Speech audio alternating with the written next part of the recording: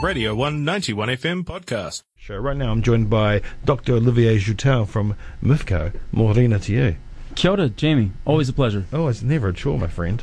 Never a chore. Hey, right, over the years a lot of films have been made in Otepoti. Yep. You can go back to Far Lap Sun in 1936. Ooh, damn. Yeah. You've been doing your research. Not really.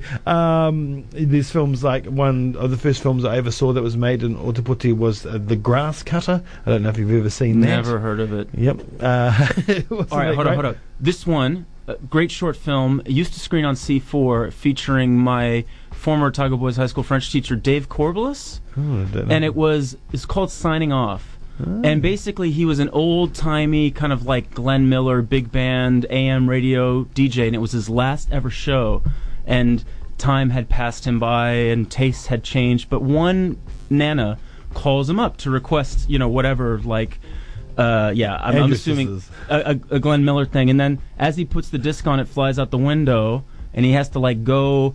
It goes down the sewer, and he ends up going through the hydro slides, but it's made to look like the sewer with rats running through it. And he gets back with seaweed on his head or whatever, and plays the record just in time, completely, voice not breaking. And Dave, if you know Dave Corbelis, a kind of classic theater guy, it was.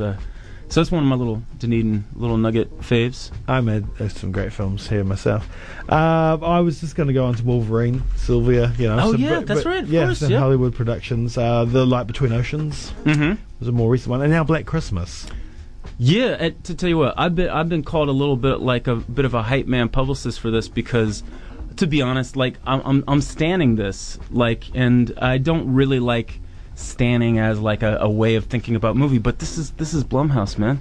Yeah, they make amazing movies, and they make amazing ones. They also make some terrible amazing films. I mean, if I think Blumhouse, other than some of the big ones, I think Paranormal Activity. Right. I think The Purge. Oh, come on, no. The Purge. The Purge is so all right, hold good. on. The Purge is amazing. Yeah. And all right, now here's a way to kind of contextualize this. So when the Academy was looking at Get Out, which phenomenal movie. One of the kind of comments leaked to the press from one of the old kind of Academy heads was like, "Oh, it's just a B movie."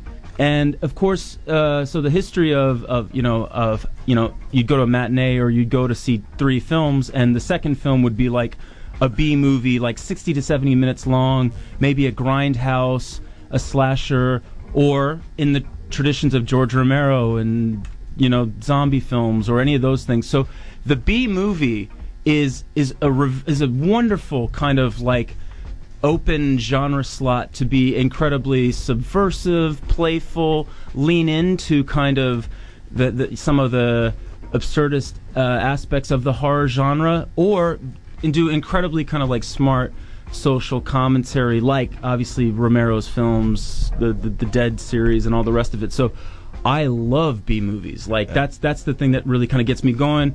I love that there is still kind of a production company that's doing mid to low budget films, and with that able to take risks. Because if you look at Hollywood films today, it's like everything. I mean, look, there's always been kind of test screenings and focus groups, but like we're really at the stage of like we're making movies by algorithm now. Like it's incredibly risk averse and tedious and playing to people's kind of prejudices as audiences, and this is a company that takes a lot of risks. So I'm really looking forward to it.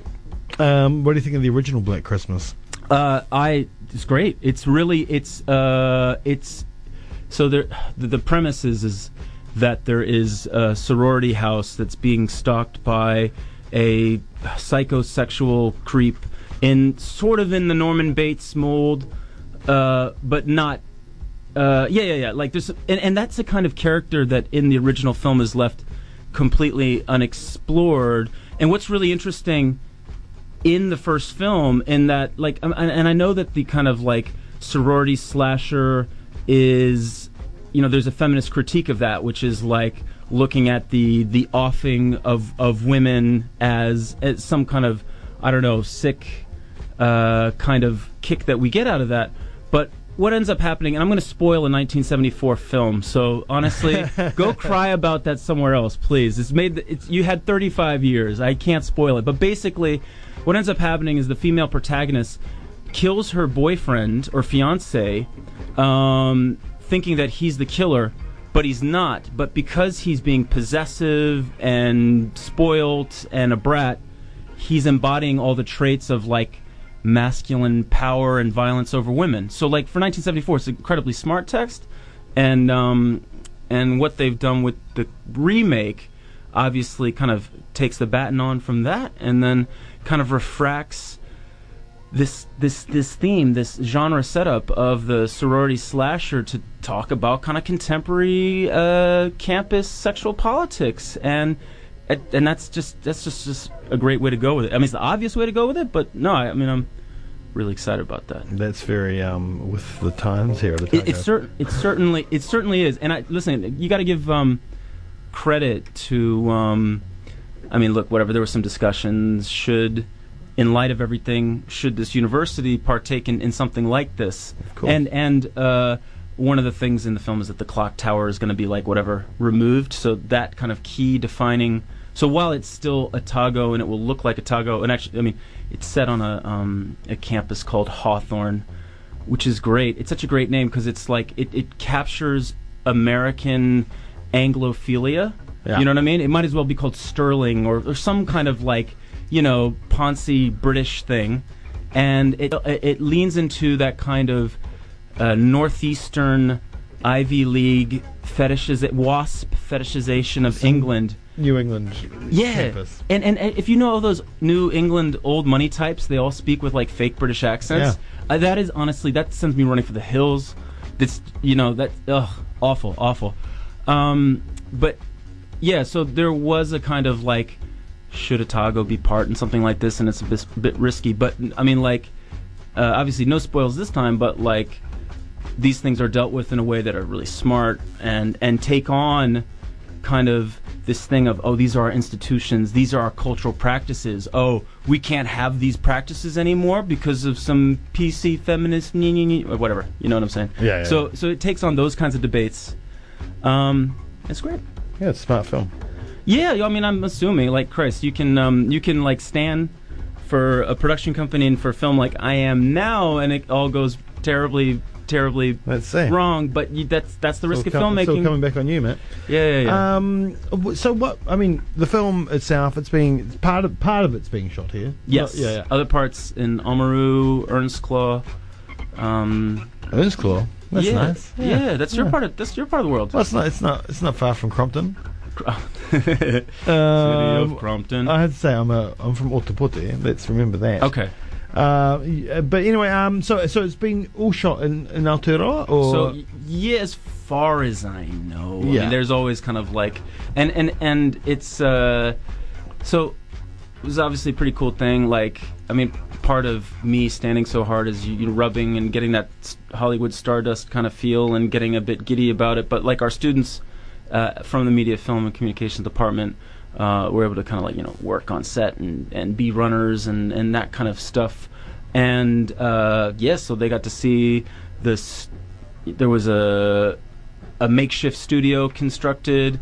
There were a couple of days shooting on campus, and the quad. I mean, some of you would have seen it. I mean, obviously, it looked incredible with the fake snow. And one of the funny things was, this is supposed to be kind of like New England, and like there's like fake snow and ponga ferns everywhere. So like, I don't know. There might have to be some work in post to deal with that. Yeah. But it's great. I mean, like the you know, to see the campus in that light was really cool. And actually, if you go by the archway, there's actually, if you look in the masonry, there's like a skull. In the kind of, so there's like gargoyles and skulls and stuff, and it's like, damn man, like we do Gothic well in Dunedin. It's great. It makes perfect sense. I mean, you've seen how Wellington's kind of leaned into the kind of horror mystique of that city. I think we got a bit of that going on down here too, so which is great. Without doubt. When they do this kind of film, you know, I mean, obviously they're bringing actors, they're bringing crew, they're bringing people. What about equipment and all that? So, all right, so I couldn't tell you about the equipment, but like I was told by our friend Anthony Deeker, who's the Enterprise Dunedin film coordinator, and the guy who basically managed to get these people down here, that 20% of the crew were American, 80% were Kiwi, and of that, half would have been from the broader central Otago region. Mm-hmm. So 40 from Auckland, 40 from and I mean, in terms of these, $100,000 cameras or whatever that they got going on, I don't know where those come from. But obviously there's a lot of local work, and there's an important debate to be had around tax rebates and labor laws around film. And my God, we're more Hobbits, more Lord of the Rings stuff. I don't know if you saw. I don't know if you saw the comment from David Parker. Responding to Jacinda Ardern. She took a phone call from Jeff Bezos. Oh, what? All right. Because Amazon's making this Lord of the Rings television series, which is going to be $1.5 billion, which is basically Bezos's kind of little pet project, because he's the world's richest man, and he's a big nerd, like all these other guys, like Peter Thiel and Zuckerberg and Musk. They're all these ginormous nerds. But yeah, Bezos called Jacinda just to make sure after March 15th that everything's cool, and so she took that call and she said yes, of course. And David Parker, in responding to criticisms of this kind of power, was he said, quote, "This is our chance to be Middle Earth forever." I gotta say, as much as I love film and the chance to see a kind of new film boom, because that will happen off the back end of this different Lord of the Rings stuff. We're gonna get a kind of capacity and interest, and but the idea of being this fantasy land forever, where the thing about Lord of the Rings is that the hobbits they're the bad ones. Yeah. They're the stupid little small-minded, small-worlded they should not be our sympathetic protagonists. Honestly, I'm with the orcs. If we want to talk about Tolkien in that way, then I'm with it. But yeah, right. Let's quickly talk about Adam Sure. Hendricks, who is the talk this weekend on Friday. Where and when? We'll okay, talk so about check that it in a out. We're gonna have a talk on Friday, which is a public event. Which if you're interested in all things Blumhouse, if you're interested in what is happening in New Zealand film and how to think about it as an artist, as a creative, as somebody who might is able to work crew, how to think about this thing. Well, it's going to be a Q&A session with Adam Hendricks, who's the producer of Black Christmas. He's also produced Harry Dean Stanton's last ever feature, Lucky. I like that film. Yeah, I saw that here at Rialto.